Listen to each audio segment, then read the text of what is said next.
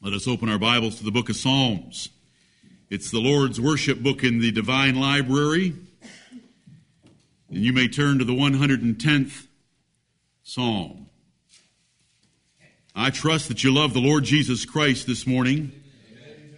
We have been over this psalm many times over the years, but I want to use it again today for a particular clause that's in it. And yet, I want you to enjoy and rejoice and glory in the whole thing, because it's about the Lord Jesus Christ as a great prince, as a great king, ruling from the right hand of God until Almighty God makes all of his enemies his footstool. Right. That's appropriate language, and we're thankful for it. Amen.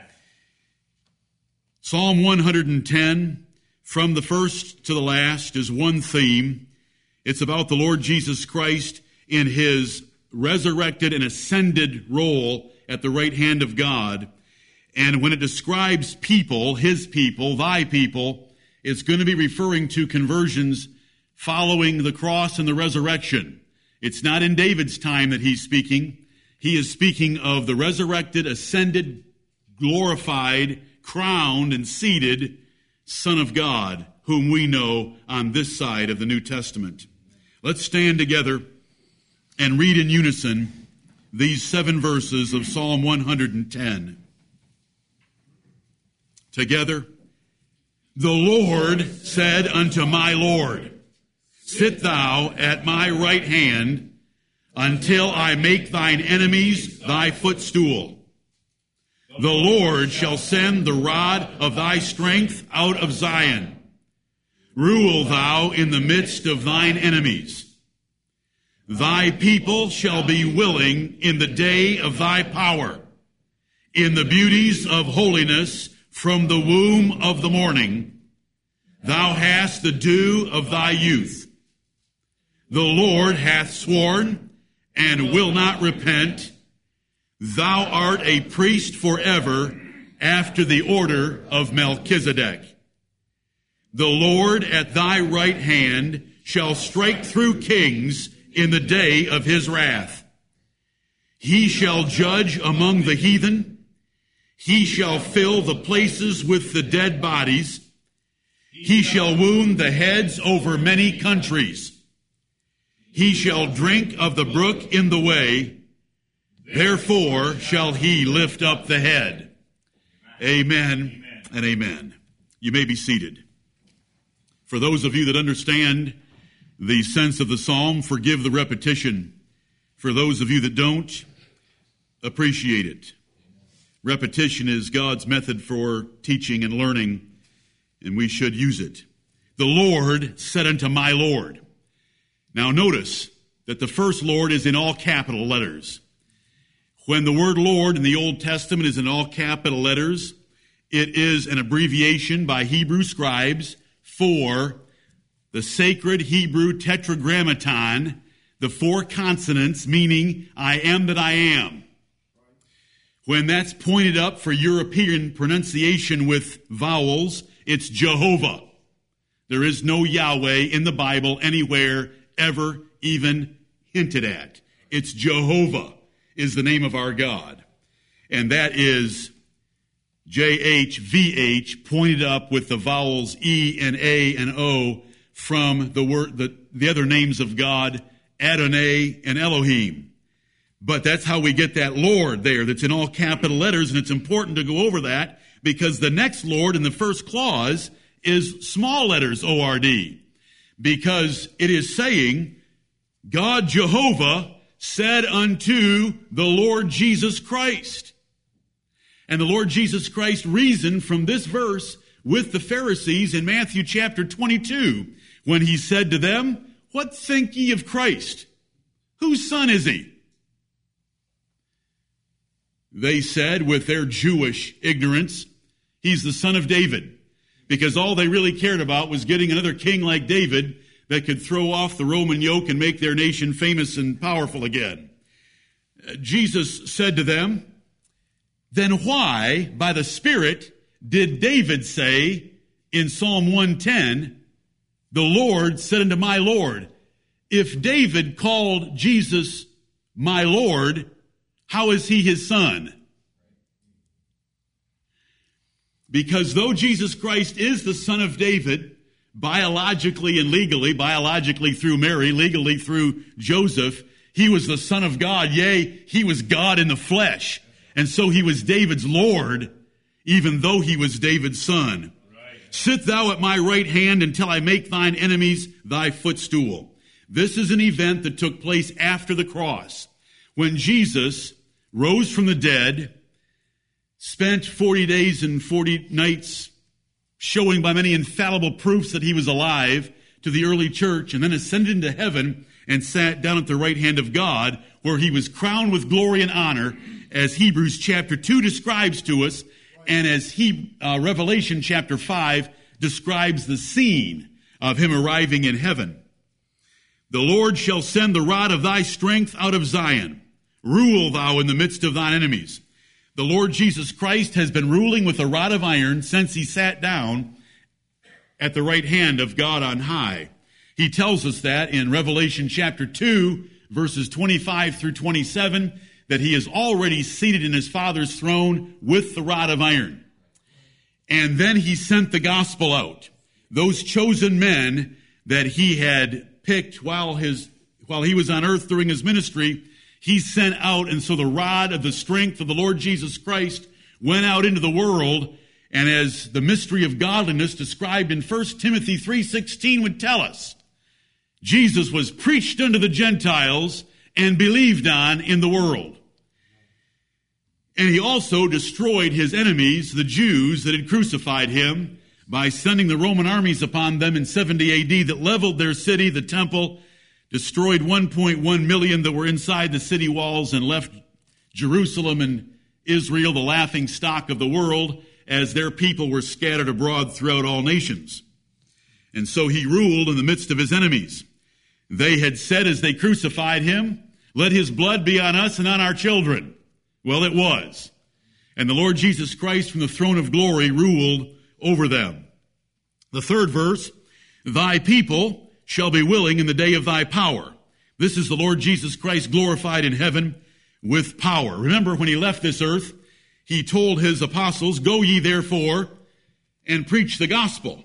But before he said those words, go ye therefore, he said, all power is given unto me in heaven and in earth. Go ye therefore. It was the reigning Lord Jesus Christ that sent forth his gospel. In the beauties of holiness from the womb of the morning, in that third verse, we understand that to be describing the glorified Lord Jesus Christ in the multitude of beauties that crown him with the glory of the darling, beloved Son of God. From the womb of the morning, that is the sun bursting forth from the darkness of night with a great sunrise, Jesus is called the Son of Righteousness in the book of Malachi. My favorite cross-reference for that, the most obscure clause in the entire book of Psalms, according to expositors, comes from David in his last words on David's deathbed. 2 Samuel 23 and verse 4 describes the Lord Jesus Christ this way. He shall be as the light of the morning, when the sun riseth, even a morning without clouds, as the tender grass springing out of the earth by clear shining after rain. That's one metaphorical verse describing the Lord Jesus Christ, and David knew that Lord Jesus Christ was going to be his son. And so here in Psalm 110, verse 3, the middle clause, which gives many difficulties, I see no description of the people of God, but rather of the Lord Jesus Christ himself, since he's the one that had the power in the first clause. Right. And in the third clause, thou hast the dew of thy youth. The Lord Jesus Christ is glorified forever at a young age. Not a 12-year-old, but he was taken out of this world at 33 and a half, and that is the prime of life. And the Lord Jesus Christ has the dew of his youth forever. This is a description of him. Then look at the fourth verse. The Lord, there's Jehovah again in those all capital letters. The Lord Jehovah hath sworn and will not repent. Thou art a priest forever after the order of Melchizedek. And so in these 4 verses so far, we have the king and priest that we have over our holy nation, over our church, the Lord Jesus Christ. He is a king. He is a prince. He's the prince of the kings of the earth, as Revelation chapter 1 describes him. And he is a priest, not after the order of Levi or Aaron, but he is a priest after the order of Melchizedek. And Hebrews 7 gives us all the details for that distinction. Now, in verse 5, it switches and refers to the Lord Jesus Christ in the third person and God Almighty in the second person, which is common in the Psalms. The Lord at thy right hand, that's the Lord Jesus Christ, at the right hand of Almighty God, shall strike through kings in the day of his wrath. That brings to mind Psalm 2, where it says, Kiss the Son, lest he be angry, and ye perish from the way, when his wrath is kindled but a little. This is the Lord Jesus Christ. It goes on to say, he shall judge among the heathen. He has. He shall fill the places with the dead bodies. Total victory. He shall wound the heads over many countries. He dashes them in pieces like a potter's vessel. He shall drink of the brook in the way. Therefore shall he lift up the head. His head isn't hanging. He's not exhausted. He is victorious. He stops for a brief refreshment and he lifts up his head. He is the King of glory. He is totally victorious. I want the first clause of the third verse. The whole psalm blesses me abundantly, and I hope it blesses you. This is our Savior. This is our Jesus. He is not a long-haired, effeminate John Lennon lookalike at some garden door begging for entry. A bearded lady is what the rest of the world makes of the Lord Jesus Christ. He never looked anything like that. And he has especially not looked anything like that since his ascension into heaven, where the Bible says he has hair white as snow and his eyes like flame of fire, and he's girt about with a golden girdle, and his feet like burning brass, and his voice is the sound of many waters and the sound of a trumpet waxing louder and louder. Right. Not that effeminate little lady that so many picture Jesus as. That isn't Jesus of the Bible. That's another Jesus. That's a Roman Catholic caricature of the true Jesus. That is a satanic Jesus to shame him before the world, but he's not shamed in this house. And we will lift him up as high as we can. And this psalm lifts him up high and describes his enemies and the dead bodies of his enemies filling the places where they gathered together for battle. I want the first clause of verse 3. Thy people shall be willing in the day of thy power. Right. Thy people. The Lord Jesus Christ has a people. They were given to him by God his Father. He said in John chapter 6, all that the Father giveth me shall come to me. So in the human race, there is a segment of that human race that God gave to the Lord Jesus Christ. He said so in John 6. When he's describing his people as the sheep of the great shepherd in John 10, it says in verse 28, my Father which gave them me is greater than all. So again, the Lord Jesus Christ refers to his people being given to him by God the Father. John 17. Jesus in prayer to his Father said, as thou hast given him power over all flesh, that he should give eternal life to as many as thou hast given him. Amen.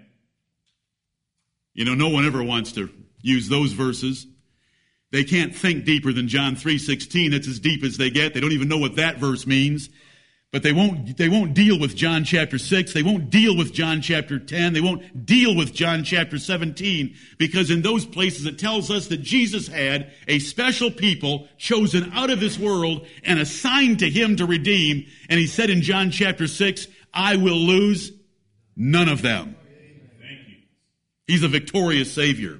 Here it simply says, thy people. By reading the rest of Scripture like we're supposed to, we know what that means. Thy people shall be willing.